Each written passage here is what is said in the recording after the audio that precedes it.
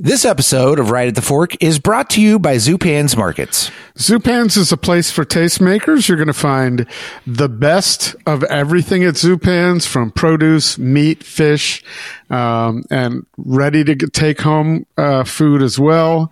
I had a fantastic frozen cake from Gateaux, whom we featured on this podcast, or we are featuring on this podcast recently. And also, if you're ever at a loss for gifts, you can always find some great things for either people who love to cook or even don't at Zupan's. That's right. And right now you can save on Double R Ranch prime ribeye, house-made chicken cordon bleu, smoked bacon, red and green grapes, much, much more. Always a great reason for you to stop by your local Zupan's. And you can also make arrangements for their great meals. They have a lamb and veal wine dinner coming up February 23rd. And then mark your calendars. The month of March is, so the Zupan celebrates Italy all throughout March, and some of the best products imported from Italy, and their buyers at Zupan's are fantastic. So you're going to get great olive oil, pasta, all sorts of products from Italy all year round, but there's a lot of tasting and fun things around it in March, which is a great reason to sign up for the news feed at Zupans.com. 3 locations to serve you. You've got McAdam, Lake Oswego, and West Burnside. And of course, we always recommend people stay up to date. Where? Zupans.com.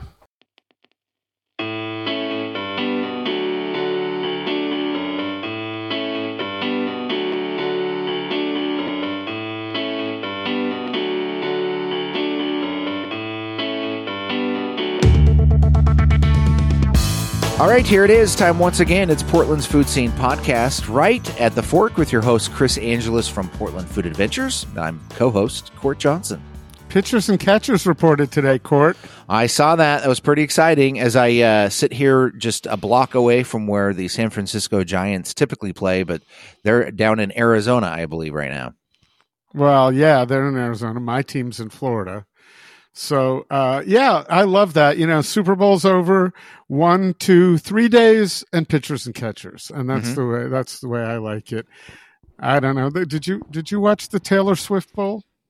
I did. I watched most of it. I had to catch a plane at some point during it, so then I ended up catching the tail end of it, the thrilling, disappointing end for San Francisco in the airport. So, yeah, I watched it.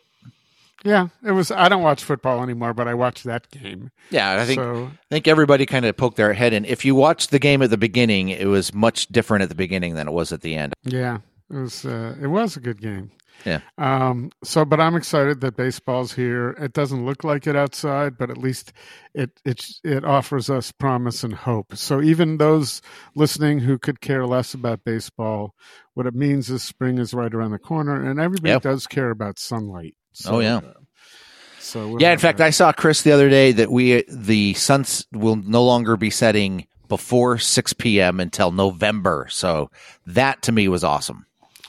Well, you mean as of today? Yeah, as of like sometime this week. All right, and then in a few weeks we change the clocks again. Right. So that'll be good. We get even more. So looking forward to that. So anybody who's looking forward to sunlight, we do offer an opportunity for that with my Portland Food Adventures tours with Urdaneta to both Basque Country and Southern Spain. Take a look on portlandfoodadventures.com. We have room.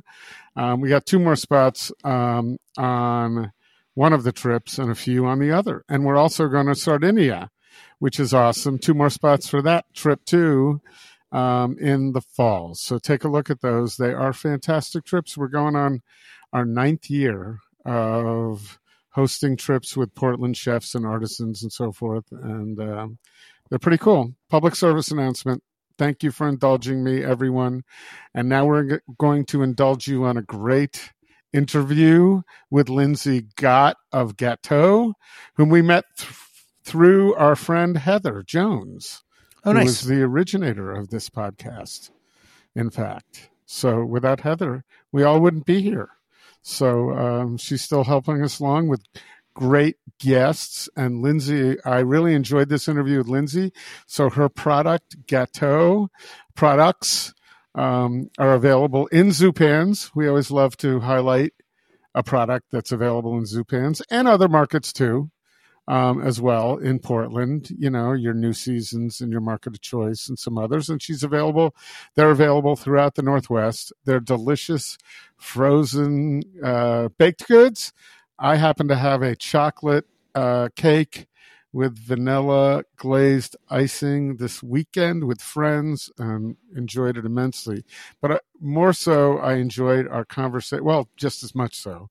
I enjoyed my conversation with Lindsay a few days ago. She's operating from Hood River, Oregon, and has a really interesting background. She has a similar background to mine, bigger company though, in the advertising industry on the account side for years, and then made her way into the food business by going to culinary school in Paris and then working at great restaurants, including Chez Panisse in San Francisco, or the Bay Area, I'm sorry. And then made her way, as many do, from the Bay Area to Oregon. Love brought her here, and then she started selling some great pastries and so forth at the farmer's market. Went on from there, opened well, listen, these are all spoilers. You're telling her story. Yeah, I'm telling the whole story. But it's a great story, and we talk a lot about the process of bringing a product like that to markets. And, she's in the Pacific Northwest and has her sights set on going larger. So, this will be one of those we knew her when interviews. We've got quite a few products that we've seen. We've seen Salt and Straw go on to big things, and Ruby Jewel go on to big things. All of these folks have been on the podcast, and we're really happy to have had the opportunity to have Lindsay. I really liked her. It went easy. And another highlight is that Lindsay is giving us her favorite places to go in Hood River. So anybody going up there at any time, I've been a one-trick pony up there, generally speaking. I've been a few places, but I go up for Double Mountain pizza and beer, which she said was great, and occasional other places like Broder. But she's been there for 20 years, and she's been in the food scene, and she mentioned a lot of places, including wineries, that I wasn't aware of. I think there's over a dozen that she mentioned. So stay tuned as we get towards the end. The last part of the podcast is Lindsay talking about her favorite places in Hood River, and that's exciting to me. I love when we can offer those up to people. It's good for everybody who likes to eat and travel a little bit. Day trips. So let's do it. Lindsay Gott. Right at the Fork is brought to you by Zupan's Markets. Unsurpassed quality from the best meats and wines to local baked goods, fresh flowers, and an extensive craft beer selection. Step into Zupan's and be inspired for your next meal. Food-loving customers and local chefs know that Zupan's is the place to find the very best Northwest bounty in Portland. West Burnside, Macadam, and Lake Oswego. Local and family-owned for over 40 years. Zupan's Markets. RingSide Steakhouse. For over 78 years, RingSide has been providing the best steaks and has been the home of the beacon of great hospitality in Portland. Make a reservation today at ringsidesteakhouse.com. And while you're there, sign up for their mailing list to be the first to find out about exciting specials and events going on at Portland's beloved Hallmark restaurant, RingSide Steakhouse. And by Portland Food Adventures. It's your opportunity to travel to the world's most celebrated food destinations with Right at the Fork host Chris Angeles and some of his favorite chef friends. Check out portlandfoodadventures.com for exciting and delicious itineraries to Spain, Italy, and elsewhere. Stay in great hotels, eat incredible food, and leave the planning to Portland Food Adventures.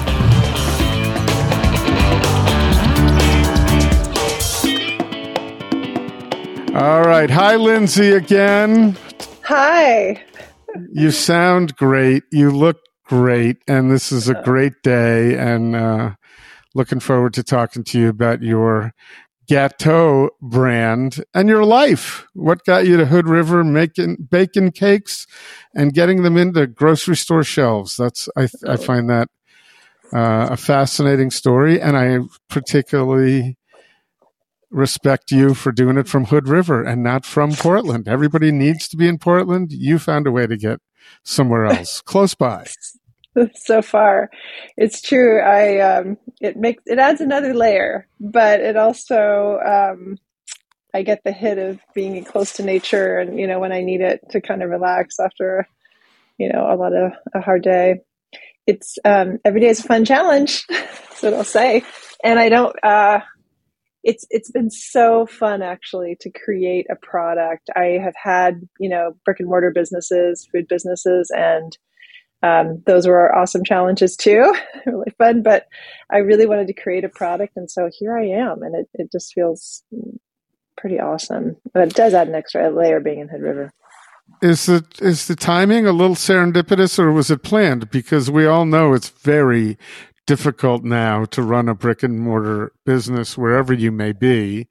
And I think what you're doing may be, the timing may be good for that, especially since, oh my God, your product is meant to provide maybe the restaurant experience dessert, or even, morning at home with the type of ingredients one might get from, the best chefs, best restaurants. So yeah, I think we've hit a really great moment here, which was, not planned. Nobody plans for COVID, right?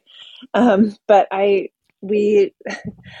back up a little bit and just say, I knew I wanted to have a product, a company, a brand. And I wasn't sure exactly how to get there. And so I knew my next step, which was to put a little kitchen in my garage. Sounds very Steve Jobs like, right? But it wasn't. It was just like, okay, I know I need a kitchen. So I had this space down in my garage, and I installed a licensed kitchen down there and just started experimenting. But I always really liked the idea, even when I had my brick and mortar business. I had a gourmet delicatessen out here in Hood River called South Bank Kitchen. And even during that, my ethos with the whole thing, really, and my approach was about making really excellent food accessible and easy to get to for everybody. So in that sense of like, my tagline was make every day delicious. And I still feel that way. And I think it still kind of comes through in this product. I know the idea is have something kind of pâtisserie quality, I would call it, in your home, and something that you don't necessarily have to go out for or spend a lot of time making. You can just kind of pop it in the oven and, sort of voila, there it is. Something really, really especially tasty. And, there's a long backstory of kind of how I got to that moment, like, oh, this is the product I want to create, which we can get into. But yeah, it was sort of a dream. And so I opened this little kitchen, and it was done February 2020. And my original plan was to kind of go in and start with food service and have these local cafes and restaurants, kind of be a virtual pastry chef in a way to people. And then COVID hit, and it was like, well, there's no way anyone's going to take on a program like that right now. People are just trying to stay open, So I went the farmer's market route, and I was sort of paralyzed. I was like, oh my God, what do I do? And this friend of mine who owns a restaurant locally, she's like, why don't you just go to the farmer's market? I was like, oh, duh. So we went to the farmer's market, and, we were really lucky. People just started lining up, and I actually started making things like quiche and stuff because people just really wanted food, and good food they didn't have to make all the time. So that really launched us, and it was this great experimental time to kind of put a lot of products in front of people on a weekly basis and just kind of see what they responded to, and whether or not I was talking to myself around this ready to bake idea, or whether people really liked that. And it turns out they did. So we experimented with a lot of things. I was doing galettes and cinnamon rolls and scones and all kinds of things that you could bake from frozen. And one day, I honestly cannot remember the day, but one day I thought, well, I wonder if you could do this with cake, because I love cake. So yeah, I don't remember the exact day or how it happened, but I experimented. And the first day we brought them to the market, they sold out. And I thought, okay, we might have something here. And were they all frozen then at the market too? Yeah. Yeah, so I would bring into the market frozen in these coolers. I had these stacks of coolers, and then I would bake them off for people to see what it looked like, and see how well it worked, sort of as a proof positive. And so at the end of the market, we'd sell off the baked goods that we'd had on display. But yeah, we were selling it all frozen. And so people would kind of come to me at the end of the market when they were done with their shopping and, put their frozen thing and go home. But it worked. Very nice. The thing there's a lot to talk about with regard to doing that and getting out there in the market. But I would imagine there were plenty of people who were very willing to tell you what you should do. Right? Did you find that? Yeah. So that's what I've always found is interesting. And I really have learned to try not to use the word should and need, especially to entrepreneurs, because they got to figure their stuff out. And there's no way most people know better than you as you go. Yes, occasionally a suggestion is great that hits, but I think 98 out of 100 of them are things you don't want to hear or that you've thought about and think that's not viable. Did that frustrate you? Frustrate is the wrong word. I think it challenged me, because I am sort of a people pleaser, and there have been times when I haven't trusted myself. But all of the times that I did trust myself, things have worked out for the best. And so I did have a moment. You kind of got right into this. Yeah, you hit on something important for me. I got this moment, and actually it was around the name. So I was trying to figure out which product to launch with, because I knew I wanted to have a branded product, and there's a lot of investment that goes into that, right? There's just packaging, and you have to kind of focus when you start a business. You can't have 6 products that you launch with, much as I would love to do that. So when I decided on cakes, I had a different name for the business when I was at the farmer's market. And I was really thinking I needed to change the name because I wanted it to seem a little bit more elevated. And it felt important to me personally to kind of bring in my French training into the product a little bit. And so I really wanted this name, Gateaux. And I can't tell you how many people are like, oh, don't do that. We love this name, blah, blah, blah. Just unsolicited advice. So plentiful everywhere, just like you're suggesting. And I actually look at the name now and remind myself that it was a moment where I trusted myself and thought, no, this feels like the right thing to do, and I'm going to do it. And so I love looking at it now, thinking about that and reminding myself that, it was a moment where you kind of have to believe in yourself and what your vision is. So that's how we landed with Gateaux. Well, and it's difficult to have, you end up relying on friends and family to bounce things off of, but people you don't know. I mean, they are the market. There are large package goods companies that do intense focus groups and intense research, but you got a small product and it's coming from the heart. And if it's going to work from the heart, I believe it's got to come from the heart of the founder and the producer every day. I think you're right. And, I had that perspective because I started out my career in advertising, so I used to work for Clorox, and Levi's, like things are like big marketers who have a very particular process or right around focus groups, like you say, all that. And so I had that in the back of my mind, like, oh, is this a good idea? And that sometimes it's, too much, So it was a moment where I thought, no, I'm going to do what my instinct tells me here and jump in with that. So. All right. So working on a brand like Clorox, you couldn't find a more, at least sounding like a more mundane brand, right? The object is just sell it and for laundry or whatever uses it has. And I guess talk a little bit about your advertising days, because I had mine too. Yeah. Oh, did you? Yeah. And I had my advertising days, lots of them. And I'd never worked on a brand like Clorox. I worked on brands like Champale, right? And Bank of Boston and Arnold Bread, which was the sister brand to Oro Wheat out here. Oh, and cool. So I learned a lot there. So, but what was it about Clorox?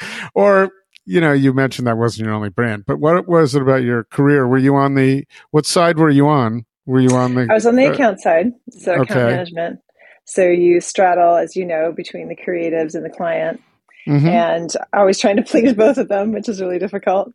But you also get to work on, at the time, it was called planning, and this was sort of strategic kind of research and marketing through a lot of qualitative research, like you were saying. And I found that really fascinating. So at the end of my, stint in advertising before I went to cooking school, that's what I morphed into, as somewhat more of a planner, because I just found it really fascinating to kind of figure out creative ways to express strategy, in brands.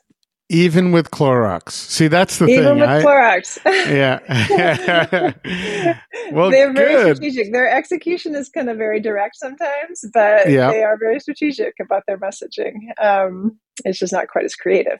I got into some other brands that are more creative, like when we were on Levi's and stuff. That was fun. But I went straight into a big agency at the time called Foot Cone Belding.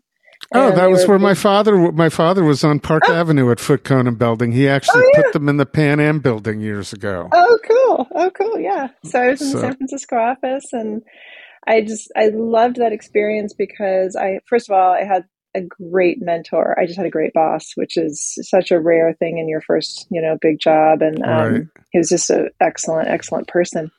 And so I learned a ton, even working on Clorox, it was just like you learned a ton about process and strategy and numbers and also more about bleach than you would ever want to know. That's my point. I guess I'm kind of skirting around the issue, but did you ever get to the point where you said, I just don't care. It's bleach. Oh, yeah. And so, because that's where I go pretty quickly on those kind of things, but there were those moments. But you learned a lot. And so the same thing, the things I hated most in my career are the things that I probably was able to use and build something new and draw from those things. That's right. So it was a really sure you did. Experience. Yeah, it was I'm very sure practical. And it took me in a lot of, directions. Although, and there was a woman there at the agency who had gone to cooking school. And so I got that idea in my head. And she went back to advertising and just kind of threw excellent dinner parties, which was like great for her. But I went into it thinking I was not sure I was going to come back. And so I tried to leave the door open, but once I knew, I couldn't go back. And what was your first step out? What was your first step into? After cooking school? Well, no. So you went, after cooking school. Yeah. So I went to the Cordon Bleu in Paris, and they had a 1-year program, whereas a lot of cooking schools in America are a 2-year program. So what I decided is that I would do an intensive 1-year program there, do an internship in France, and then come back and do an extended internship in the US.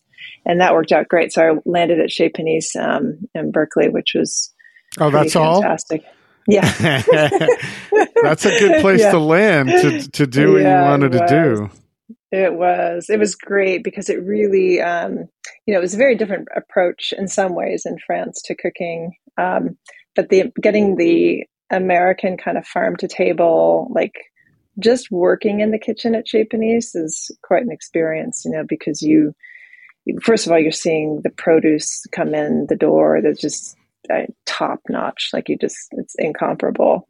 And the cooks that work there are all really committed, really cool people.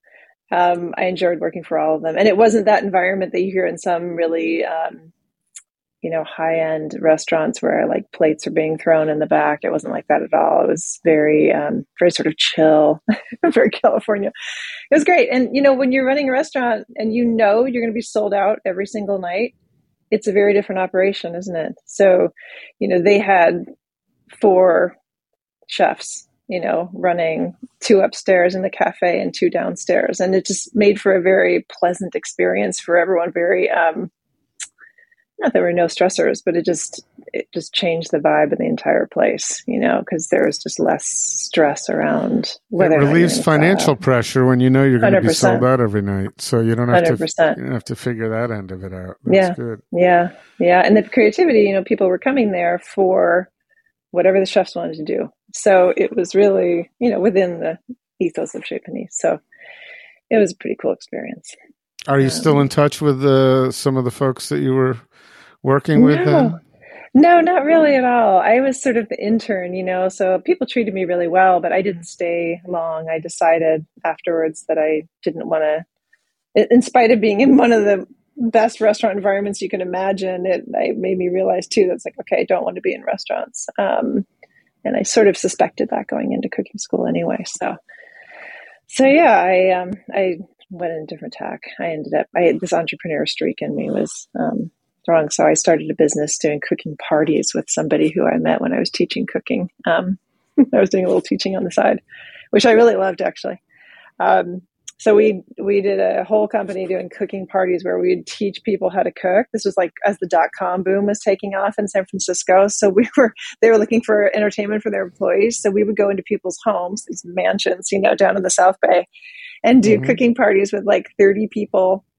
So it was like catering with amateurs who were drinking. It was amazing. Right. And so we would bring in all the equipment, all the ingredients, and then we'd break people into groups. They'd cook one of the courses, and then they would sit down and enjoy their meal, and we would, clean up and serve and all that. So it was a hell of a lot of work, but it was fun. And how many of those did you do a week or a month? Oh gosh. Well, we could really only pull off about one on a weekend. That's what I thought. Yeah. Sometimes two. But then I left the business pretty early and moved up to Hood River. So I was in love with a guy who had a home up here, and he wanted to try living here. So I was like, okay. And I was kind of ready. The .com bomb is what I would call it. But, it got to the point where you couldn't get into any restaurants, and, there were 22-year-olds with a CEO title driving around in Porsches. It was just getting weird. So it was time to leave the city, I guess. I do miss it sometimes, but I don't regret being able to move up here and being in a quieter place, but also close to a city. Well, it also sounds like it was about 20 years ago, right? Somewhere in that neighborhood. Yeah, exactly. So, and how would you describe Hood River then versus Hood River now? And I guess if you spent time in Portland, maybe your impressions of that city too. Yeah, I'm not as close to the changes in Portland, but I'll say in Hood River, there have been obvious changes financially. This city is starting to take off, and this town, and really feel like a destination kind of place. Politically, that creates some issues here around livability. We've got some big issues around affordable housing and stuff, which Portland shares. And I never thought I'd be this person because I was such a city girl when I moved here, but I really enjoy driving up to my house and parking in front of my house, little things like that. But downtown, during the summer, we just get this influx of people. So it can feel a little like you're being invaded a little during the summer. But I also love the energy of it and kind of seeing lots of new people coming through and seeing more diversity and all that. I vibe on it. I think it's pretty cool. But there's some things like, you literally can't park at the waterfront now without paying for parking. And for people who have lived here for a long time, and who want access to the river, that's a big shift. So little things like that, and the people who've lived there for a long time are less amenable to change too. So they're the ones who are complaining, I think everybody has to realize in towns like that, and I live in one, Manzanita. Yeah. But we don't have to pay for parking, thank God. Right. I have to battle sprinters to get a parking spot by the beach, but there's that. But I think you have to realize when you live in a town like that, as much of a total nuisance it is, and you need the economic activity to sustain through a winter. The winters are tough enough, so you need something to sustain you annually. For sure. So when I had my brick and mortar business, we used to do, just for perspective, it used to be when I first moved here, the restaurants would close in the winter. That's how slow it was. That's very different now. We have much more vibrant shoulder seasons, and even the winter here is, the businesses are thriving pretty well. It's still a big difference from the summer, but it's sustainable now for them, whereas restaurants would just close down.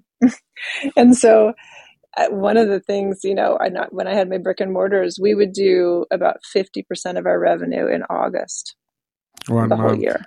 Yeah. So talk about challenges for restaurants and stuff here. Like, how do you keep the staff? You're retraining all the time and then letting go. And it's just, And where do the staff live?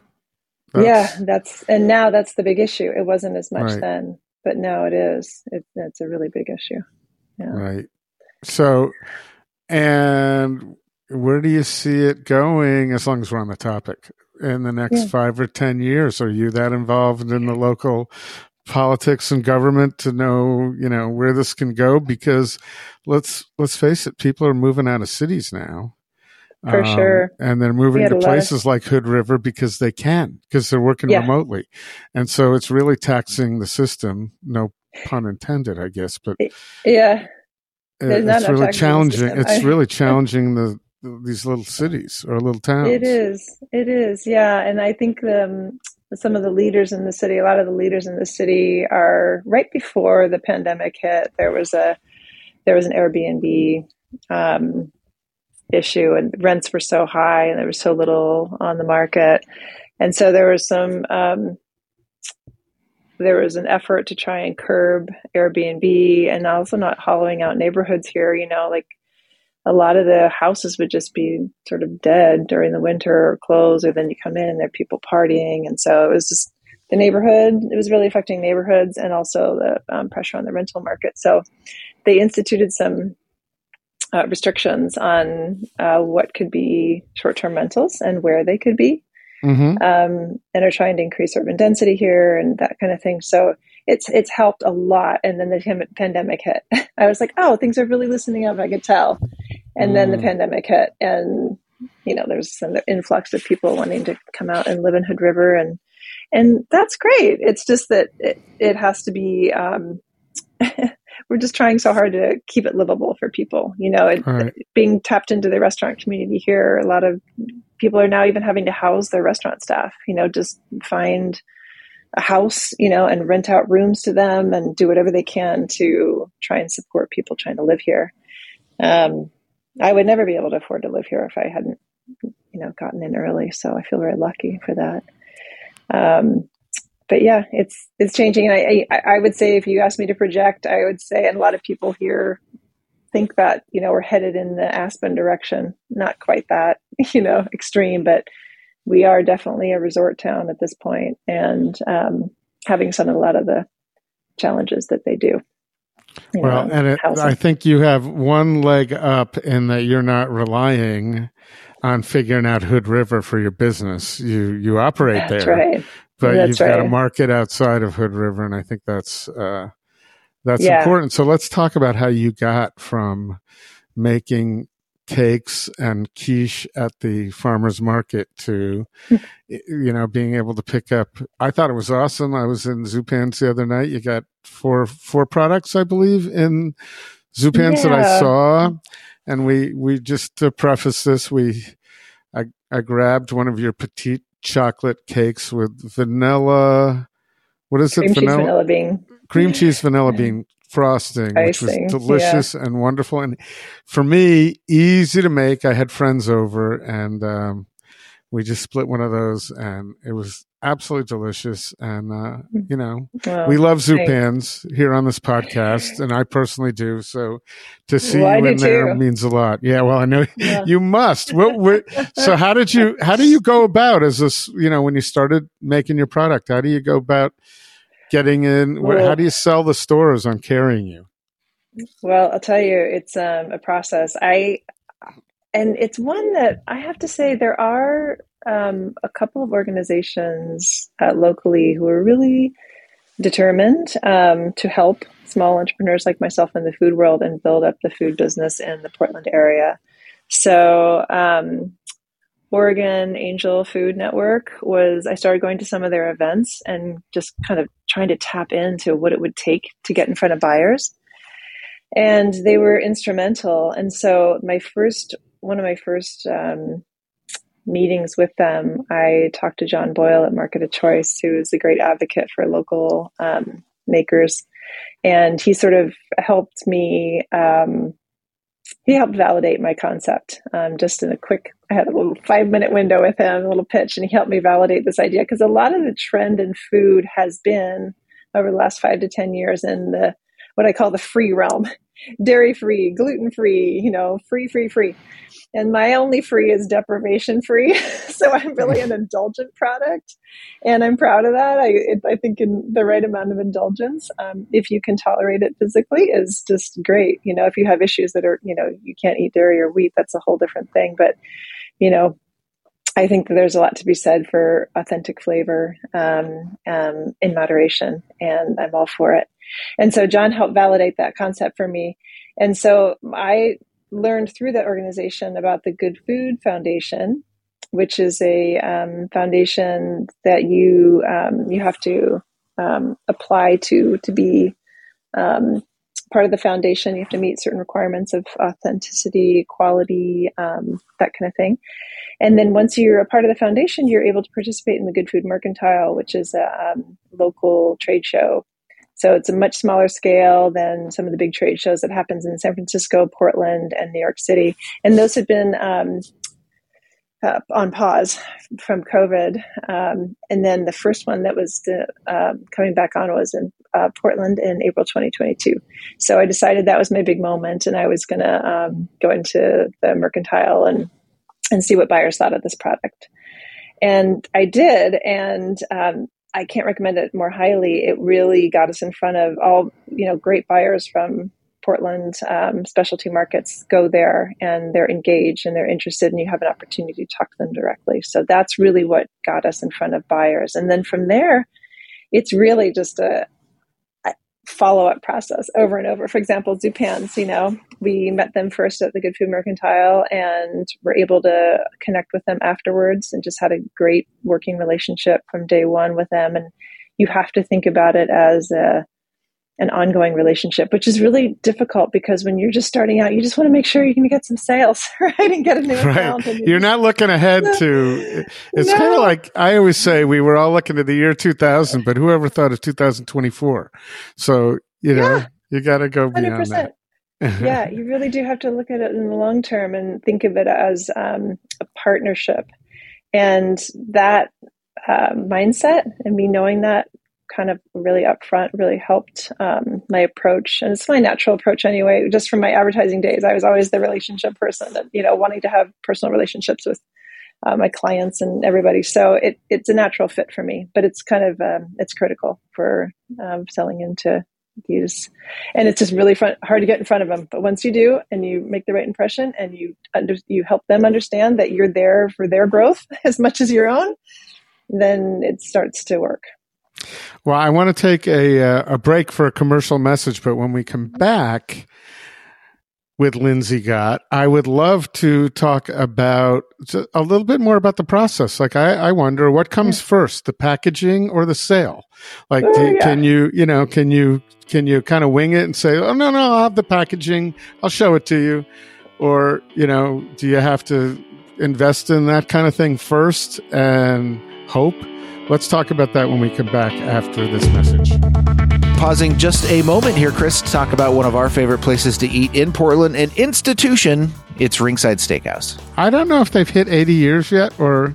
Oh, they have. Coming up on it, yes. Over 80 years. Right, over 80 years. You tell me, what else is there? We won't even mention another restaurant. It's RingSide's time, but nobody does service like RingSide. And, when you're around for 80 years, you have gone through all the trends over the years, and you've gone through a burgeoning food scene where there's every shiny new thing going on, and you're still one of the favorite places to go in Portland. RingSide on West Burnside. They've got a lot of cool things going on. Of course, their famous onion rings and the best steaks you can possibly imagine.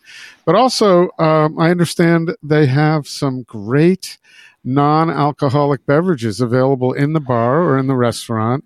I don't know if anybody's ever met Jimmy there, but he's been in the bar for years, and he'll make you a fantastic non-alcoholic beverage. You can order 3 dots and a wink, or maybe even a Sacred Emily. And you can go to the website, ringsidesteakhouse.com, to check out what that's all about. Also, don't forget, every single Monday night, it's Prime Rib Monday, a 3-course dinner where you get mixed greens to start. You get your prime rib that comes along with horseradish and Yorkshire pudding. And then, of course, you top all of that off with the creme brulee. Can't be beat every Monday night. That's a good deal. And a good deal also is to get some RingSide merchandise. That is pretty cool. You can they give hats, t-shirts, and what I think every home cook should have is or every home person who loves to grill. Yeah. A RingSide apron. It looks really cool. Go to the website and check that out. I'm actually imagining myself this summer out on the back deck with my RingSide Steakhouse apron on while grilling up my own steaks. Right. And everybody's going to think you're an expert on the grill right off the bat. Right. So you got to prove yourself. Yep. You can make reservations for your next visit to RingSide Steakhouse on their website, which is ringsidesteakhouse.com, or you can use the Open Table app.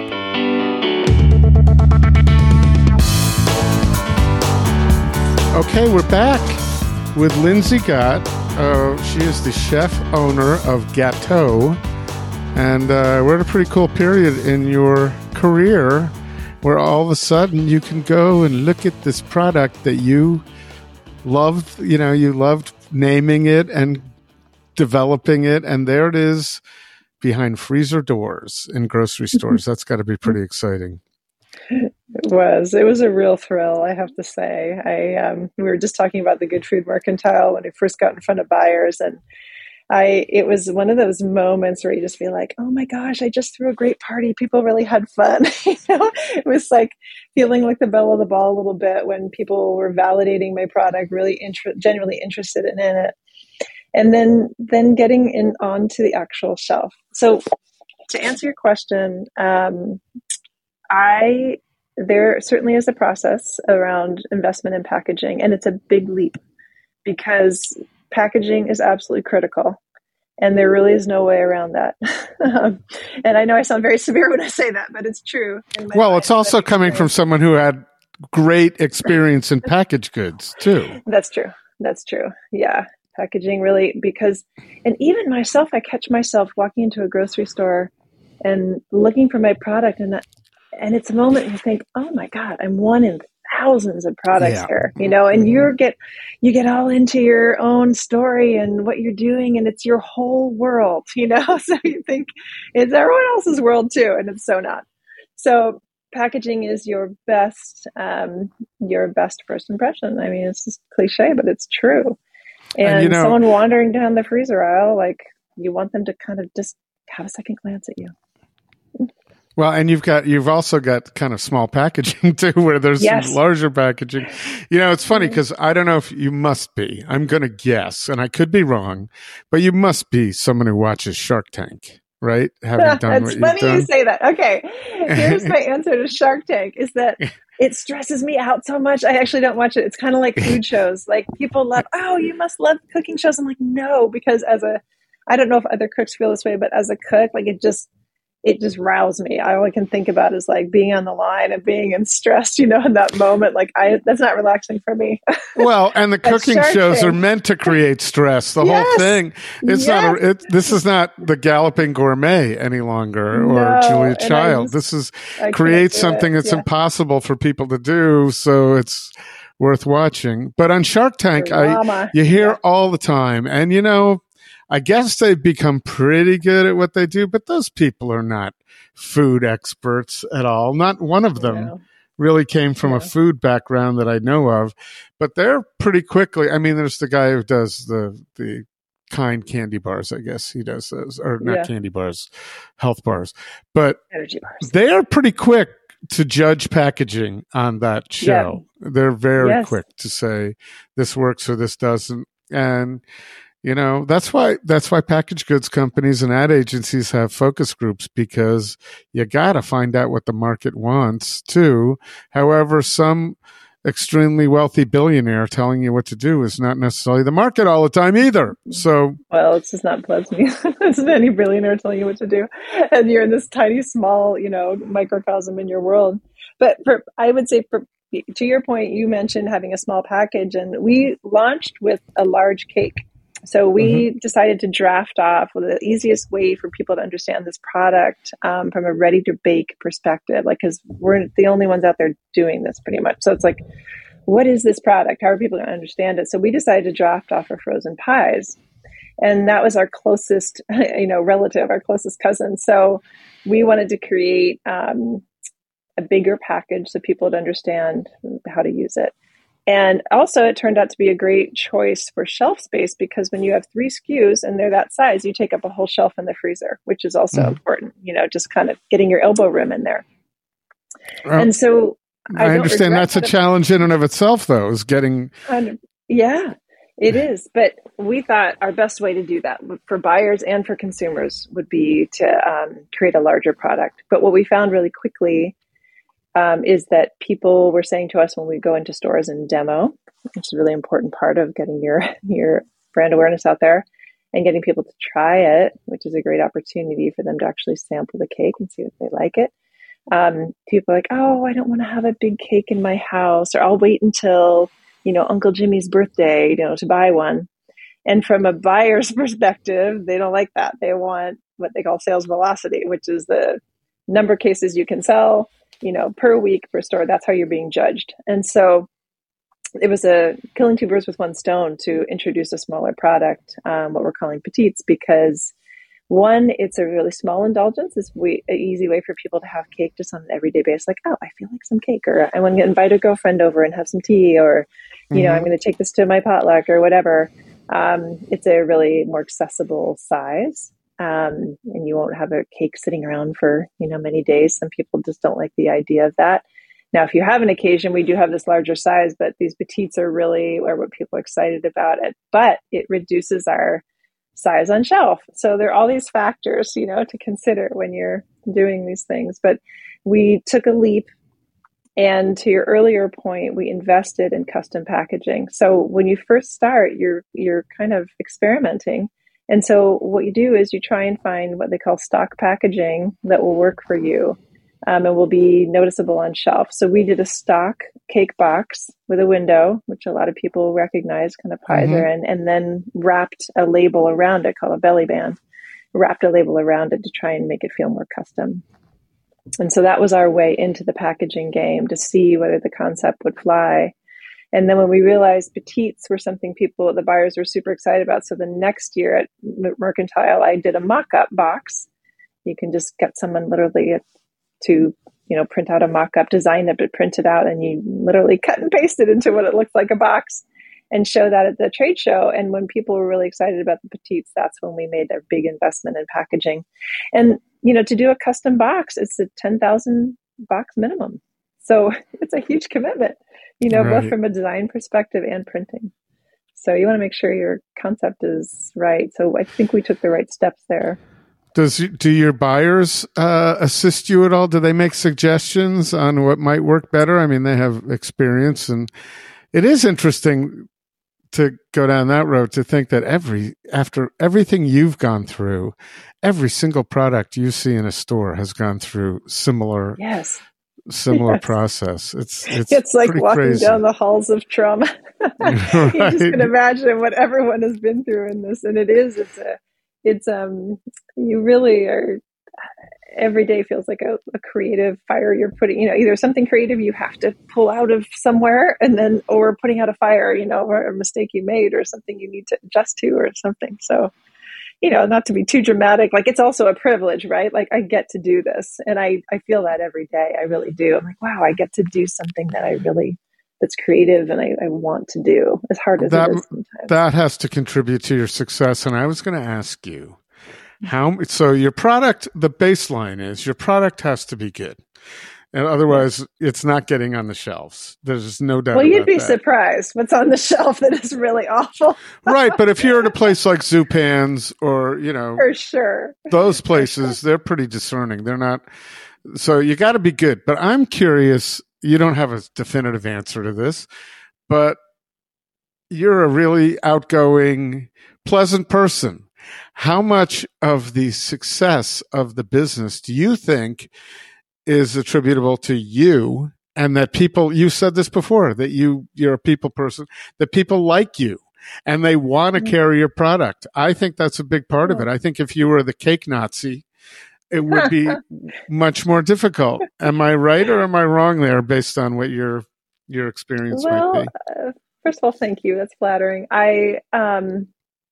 I do think that one of the strengths I bring is wanting to be in front of customers, truly wanting to give them something they really would love. And I believe that in my heart that the product that we've created will do that. So it's kind of easy for me to sell it because I really believe in it.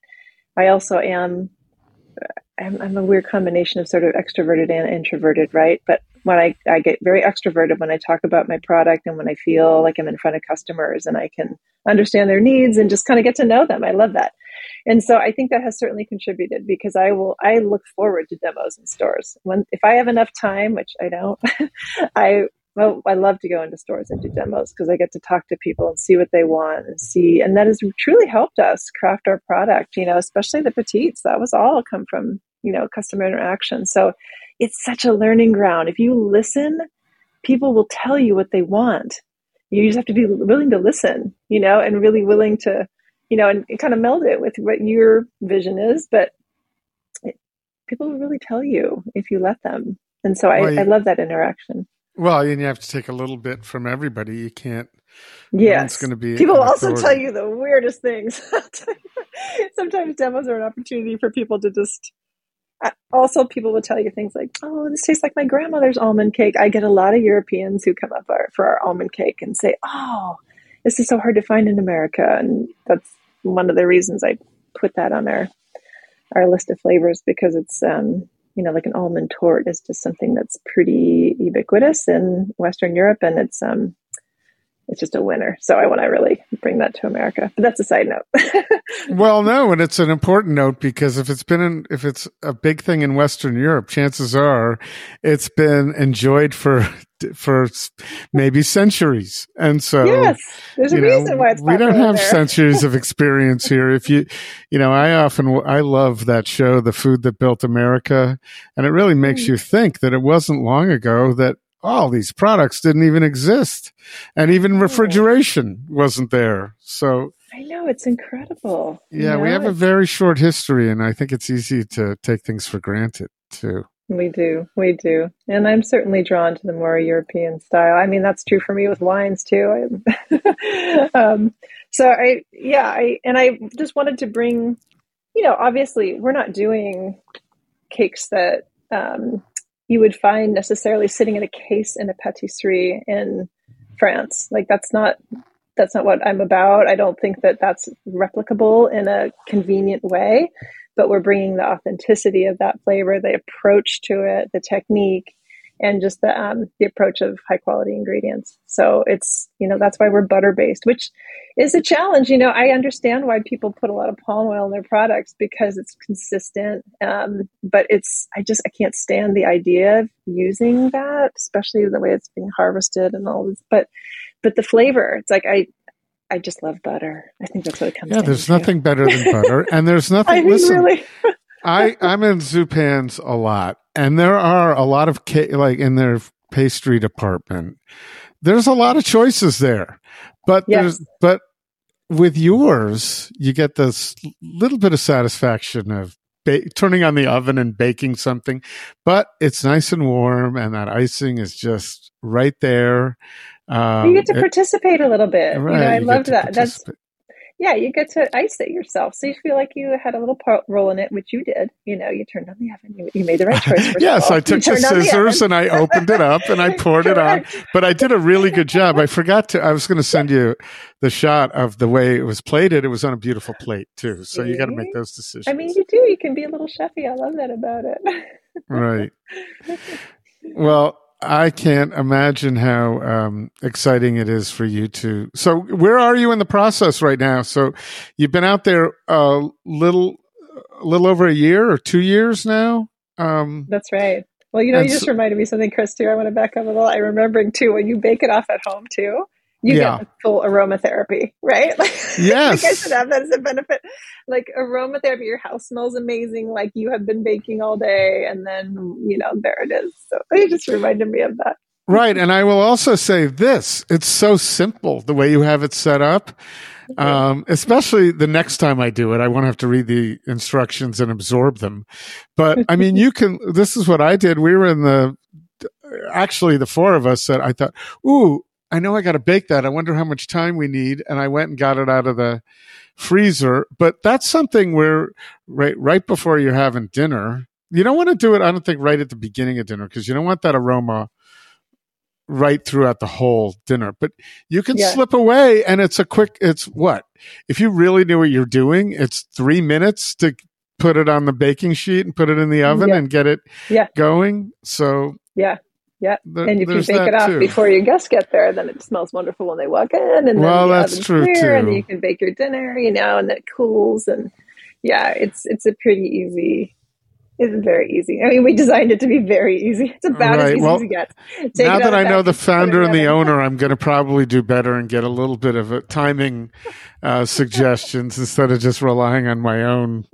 This was a quick decision. I had just spoken to you, and I said, I got to get one of these cakes for my guests. So I love that you did. That's so great. Oh, it was fun. It was fun. So so how far have you, where's your reach now?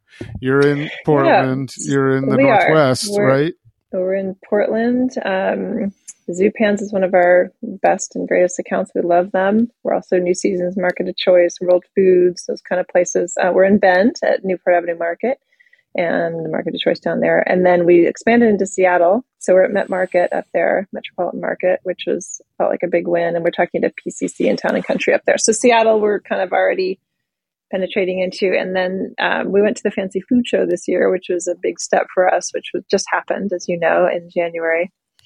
And we went with the Food Innovation Center, which is so great. We had consulted with them a little bit, and therefore we're eligible to go with their incubator village. And so it was a really nice way to just dip our toe into the bigger trade show world. And we made some great connections. And our vision was to expand into sort of California and or Texas this year.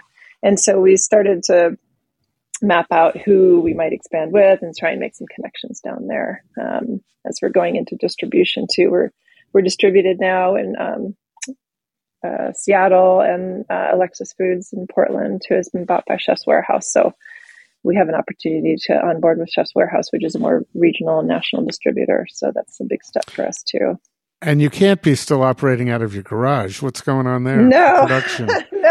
No, that was unfortunately short-lived because, the big issue here is like, where do you keep all the frozen stuff, right? And I didn't have room for a walk-in in my garage. So we ended up building out a facility here. It's funny, it was one of the old windsurfing sewing places, and cleaned out the space and put a massive walk-in in it. Massive for me. It's like the size of my living room. It's like 20 by 10 or something. So we can build pallets in the walk-in, 1 or 2, and then store frozen product. So that was a big move. We had to. There was no way to store cases of. You should have seen us trying to like cram cases of product into our little 2-door region. So that was a big move. And then, so how long are you going to be in there? Because once you get into California and it expands, and or Texas, then you're going to need a bigger facility. An even bigger facility. Well, we're hoping to be there at least 3 years. Our goal is to, if we, expand, like I think we will in the next few years, I hope we will, then we're hoping we'll be there in at least 3 years. But we'll see. As long as you can turn it over quickly, and we're actually going to apply for a grant to try and get a blast freezer, because that could really change our production as well and speed it up. Right now, we freeze things overnight in the walk-in and then package it, the next day or a couple of days. So if we could just make the cake, put it in the pans, and then blast freeze it, that would really, and then we could put it right into packages. So that would really increase our production. A lot of things you've learned in a couple of years. Yes, I have. Yep. I have more acronyms in my head now than I've ever had in my life. So I know that we met through Dear Heather, and that's great. And it makes me think, well, you obviously need support outside of like employees. You need outside support. So you found, I don't know if you found Heather at the Good Food show. I didn't, but she was recommended to me by Lisa Herlinger, who started Ruby Jewel. Right. she's a dear friend. When I first did my brick and mortar, she was doing pop-ups for Ruby Jewel out here, and that's how we first met. So it was really cool. We've known each other many years. She's a great person. So she's doing really well now. She's doing great, and she's she's an awesome resource for me because she's been in the frozen world. So she through somebody else, she connected me to Heather. Yeah. I'm just going to say, program note, you can look up our interview with Lisa Herlinger. Has to be 3 or 4 years ago, maybe even more. I think it was even longer than that. Time flies, but we have that. We have that interview too. So I would imagine you're not at the point, I don't think, of needing an ad agency. Will that be an interesting, or have you already done that? What's that? What's that funny. all about? I did just hire a local agency to help me with website SEO and some Instagram stuff. Instagram didn't exist, when I had my brick and mortar business. Right. So it's a whole different, it's almost like another job.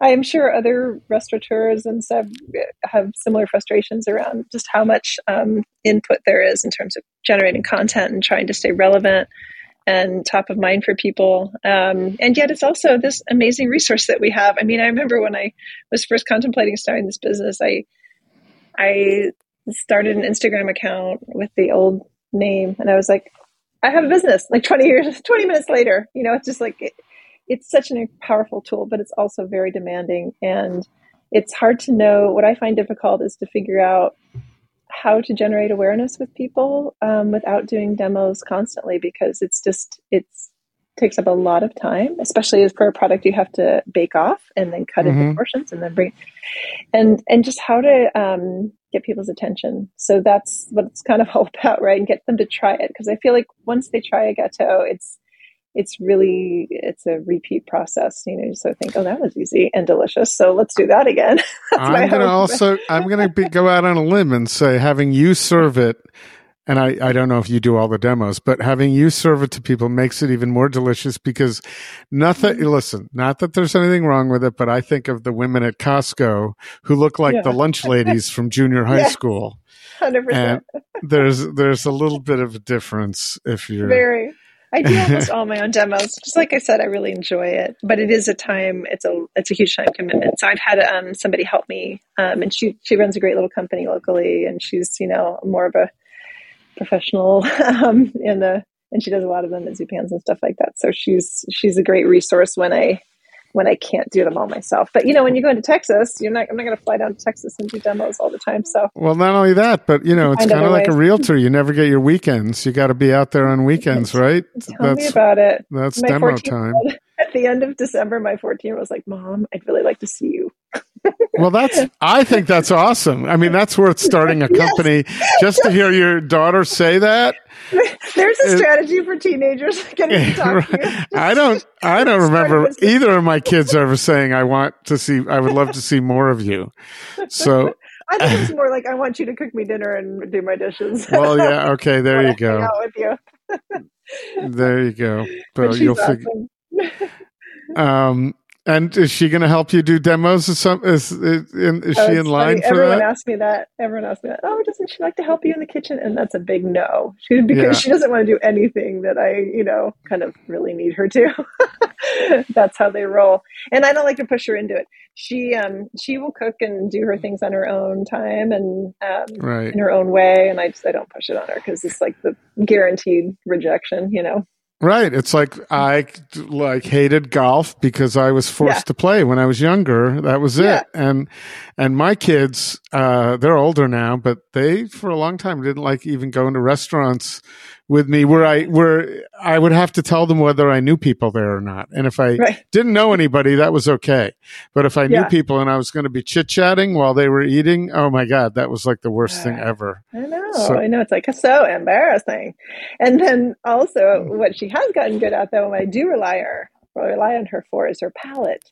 Because she actually, I've exposed her to enough food and stuff over time that she really is, she's got a good palate on her. And so I will bring stuff home to her and say, what do you think of this? And she'll tell me, like, she's got a great, she's she's willing to express her opinion, which is great. Well, that's good. And I'm sure that having you as her mom and her cook, she's very fortunate too. So I wanted to, we've spent quite a while here, and I don't want to keep you too long. I know you're busy, but I did want to take the opportunity, since you're in Hood River, and I don't know if we've ever had anybody on the podcast to make suggestions for those listening on your favorite, because it's really what I'm all about with my Portland Food Adventures, is having other people who are in the know make suggestions as opposed to just anything online. So if you have some of your favorite spots, things, I basically always pose the question as though if you have friends coming in from town, good friends that you care about, where are you going to tell them they have to go, whether you take them or you just send them? Yeah.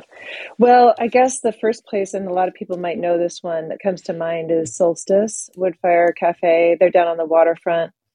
They are good friends of mine. And I just think they do a really solid, nice job, and their pizzas are really interesting. They do it all in a wood-fired oven. So it's just, delicious. And they have other entrees too. And they do some gluten-free because the owner's wife, well, she's one of the owners, but she's gluten-free. So they're a really nice option. And it's right down on the waterfront. So people love that. So I often send people there for sure. They also have. We have gotten that suggestion before, actually, now that I think of it. But yes. Solstice is wonderful. I also, for a bakery, a lot of people don't know about this. I don't know if they do or not, honestly. I'm in the bubble. But White Salmon Baking Company is just over across the river. That is fantastic.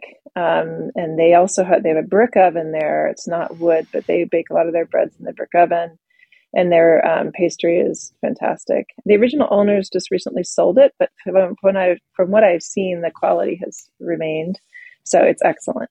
So I highly recommend that too. And it's kind of fun to go over to White Salmon.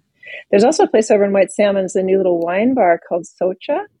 SOCA, and they have a really limited little snacks menu, but a great wine list, a lot of European and Hungarian wines, and really excellent, cute little place, like tiny and just really fun. So if you're over there anyway, I'd say hit Socha as well.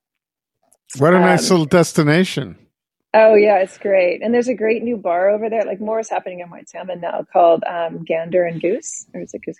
Gander and Goose. Yeah, it's a fun little bar. Great cocktails. And they don't have a lot of food. They have these fun little, what they call waffles, made out of like potato and rice and stuff. But the drinks are great. It's a great little atmosphere. So that's fun on the White Salmon side. And then in Hood River, I also really like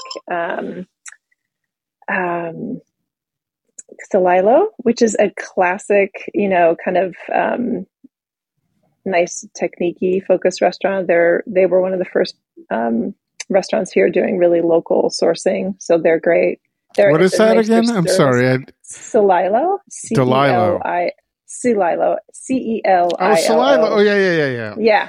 Yeah. They're great, solid, and the service is nice. There's a new higher end restaurant here too called Vodum. I went there right after they opened, so they had a few kinks to work out, but the food was excellent. There's somebody there with some excellent training, and their seafood kind of focus. So I'd recommend them Vodum, VOTUM. There's also a new patisserie here called Adeshki. She's a Hungarian woman that trained, I think, in the Netherlands. So she has a very European approach to her pastries too. So That's a second Hungarian pastry. I know. Place you've How about that? Yeah, I have Hungarian background, so if I cared that much, I'd go and seek that out. That sounds good. It's great. And she's open like Thursday, Friday, Saturday, Sunday. So I love her for that too. She can do that. But she'll make pastries and really like technique focused cakes, that I would say. So glossy, kind of European style cakes. And then, if you want to go up into the vineyards and stuff, or up into the fruit area, there's Grateful Vineyard up there. They're just kind of a fun place to get away to. They have an amazing view, and they have a place up there now. They're a 4th generation orchardist, but the gal who who's the fourth generation who took it over, has expanded. They're doing their own ciders and own beer and wine, and they have a wonderful little setting up there that you can go out, especially during the warmer times, and sit outside. And they often have live music, so they're a really nice option too. Those are a lot of good options. I always just make a point to go to, what is it, Promontory Point up there, or it's got Panorama a view Point. Yeah, Panorama Beautiful. Point. But there's another. Mm-hmm. Okay, that's probably where it is. Okay. I got it mixed up. But I love going up there, and but there's nothing to eat or drink up there. You have to. I'm one who would. And I don't know where this fits in, because I started going to Double Mountain, I think 10 years ago, Love for Double pizza Mountain. and beer. But, yeah, that's great. I love their pizza, honestly, and their beer is excellent too. Their culture is incredible. And for wineries, that reminds me too, like Hayu Winery is a really fabulous winery out here now. They're making some of their own. It's HIYU. And they have an incredible chef on staff too. They do a tasting, like individual tastings with each wine glass. Excellent. And Analema is a really nice winery in Mosier. They have an excellent outdoor seating area and really nice whites especially, but they're also getting into reds now, so they're especially good too. And this may sound weird, but our best brunch in Hood River is at the Hood River Inn, which is a Best Western. But it is so good, and it has seating right on the water. And their service is good. They just have got it nailed down. And the guy who is the chef there, I used to work for, he used to have this wonderful little Italian place. So their pastas and stuff are good too on their dinner menu. He does a nice job. So wow, unexpected. That's good to know. Yeah. And by the way, Best Westerns in Europe can be pretty high-end hotels too. Oh, is that right? Yeah. So it's a Best Western Plus, but it's a really nice one. And the dining area, they nail it. They're good at what they do. Yeah, it's right there on the water. He oversees it all. He's great. Yeah. Well, that's good. I mean, you've done a yeoman's job here. Well, of course, don't miss Boda's Kitchen too. So that's the place I used to have, now called Boda's Kitchen. Kind of the same. It's almost like a miniature Elephant's. So that's a nice place to go in and grab something quick and go. They have rotisserie chickens and great sandwiches, and she does some really nice buying too for the retail section. So that's a good spot too. Well, you've just provided someone with a 7-day trip to Hood River. More the better. You didn't mention coffee though. Coffee is like a I was going to say, River thing. Well, okay, I'm pretty particular, so I think Stoked Coffee is the best in town, and I will go out of my way to get it. And they're down at the waterfront too. Okay. They roast their own beans, and it's just excellent, really, really good. But there are plenty of coffee shops here, but I think that one is the best. That's why I asked. I know there's a few, and I've tried a few. And have you been? So I never liked. It's like I guess they teach you in law school. Don't ask the question if you don't know the answer. But how's Broder doing there? Oh, Broder's great. I'm glad you mentioned that. I forgot. Yeah, I love going there for brunch. They have that Swedish board that I just love. Oh, good. I'm glad you liked it, because I've learned on this podcast over 10 years, you don't want to put someone in the position to, just say, oh, that sucks. No. Well, no one says that, but they just don't want to say anything. So I'm glad you liked it. I like Broder. Yeah, I like Broder. It's a nice atmosphere, and it's right in that little hotel in the corner. And I crave their board sometimes, where you get a little bit of everything. I just love that. Their lost eggs are fantastic. There's a lot. That's great. Mm-hmm. Yeah. They just opened in Astoria too. So Peter Bro has done a great job with that franchise too. Yeah. Yeah. Well, you're making me hungry, not only for cake, but to buzz up to Hood River and give you a buzz and say, let's go get a glass of wine or a cup of coffee. Please do. I would love that. Yeah. I do love Hood River. I love being here for a number of reasons. And I love showing people. So please. Yeah, and it is the greatest day trip from Portland to get. That's what I used to do all the time with my dog. Make some stops on the way at Gateaux State Park, right? Go down on the water there.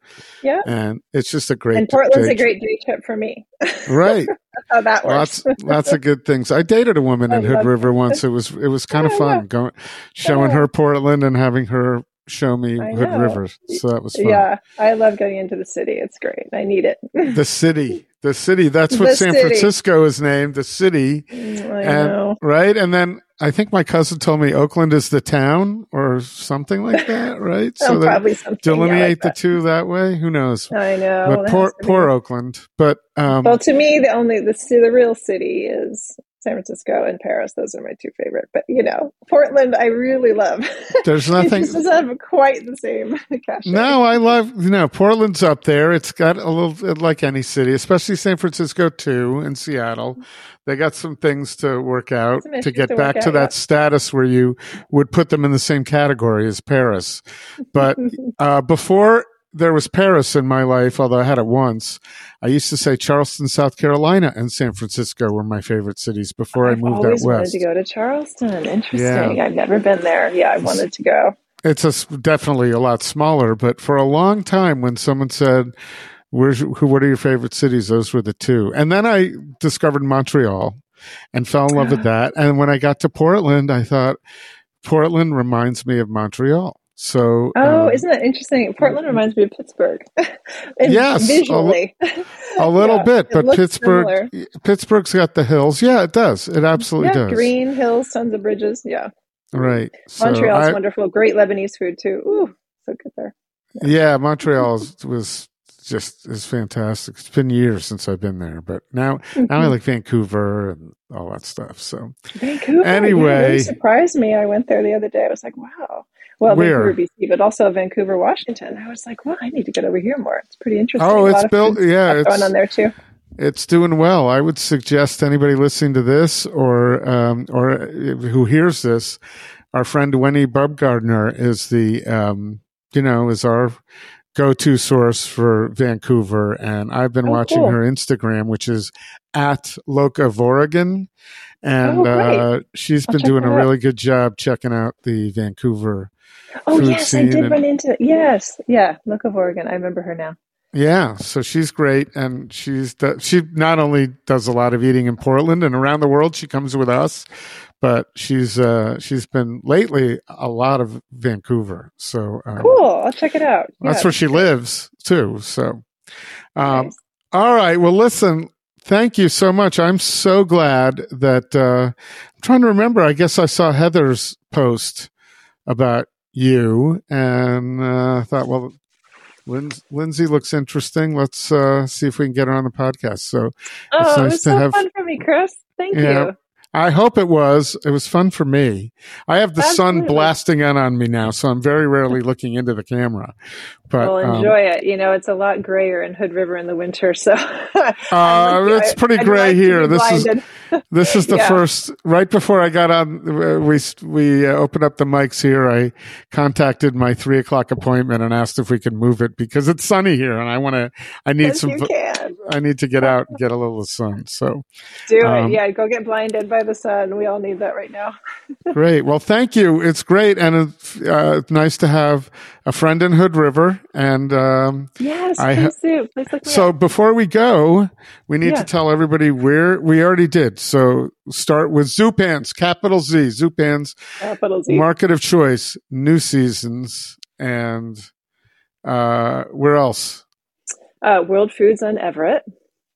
Okay, what about World Foods over on Barber? That's near where Well, they're a little short on freezer space, so we're hoping for that pretty soon. But forget that. Just go to Zupan's. That's what I said. Just forget all of them. Just go to Zupan's. And then also finding you on Instagram. How do we do that? Yeah, so Gateaux. It's a lot of vowels in there. GATEAUX _ frozen for foodies. Oh, frozen for foodie. Okay. Yeah. Who got the Gateaux? That's what I want to know. Who jumped on that early in the Instagram days?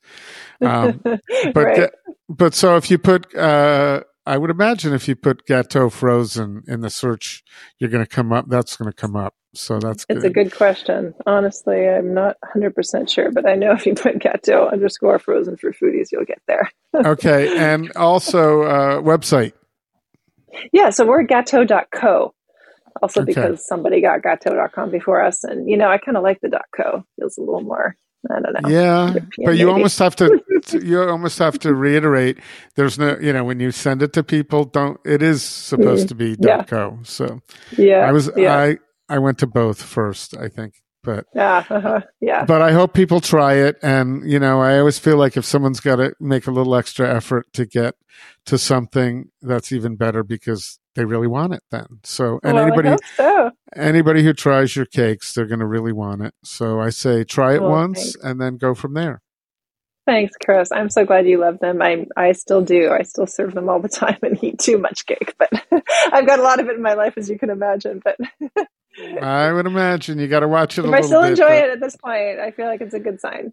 Right. And I resonated with when you said it's for people who don't have, aren't looking for things that are this free and that free. Yeah, there's a whole world out there that isn't looking for that too. So you don't have to be everything to everybody. You have to be something delicious for lots of people, and that's what you have. So yeah, we've stayed really true to who we are. That's what we do, and And that goes back to all the suggestions you must have gotten. Oh, you should make a gluten-free version of this, and okay. Well, someday we probably will do something gluten-free, but almost like by an accident, it's more like, okay, it's a flourless chocolate cake or something like that, but I respect people who are, innovating so much in that realm. It's just not my realm, and that's okay.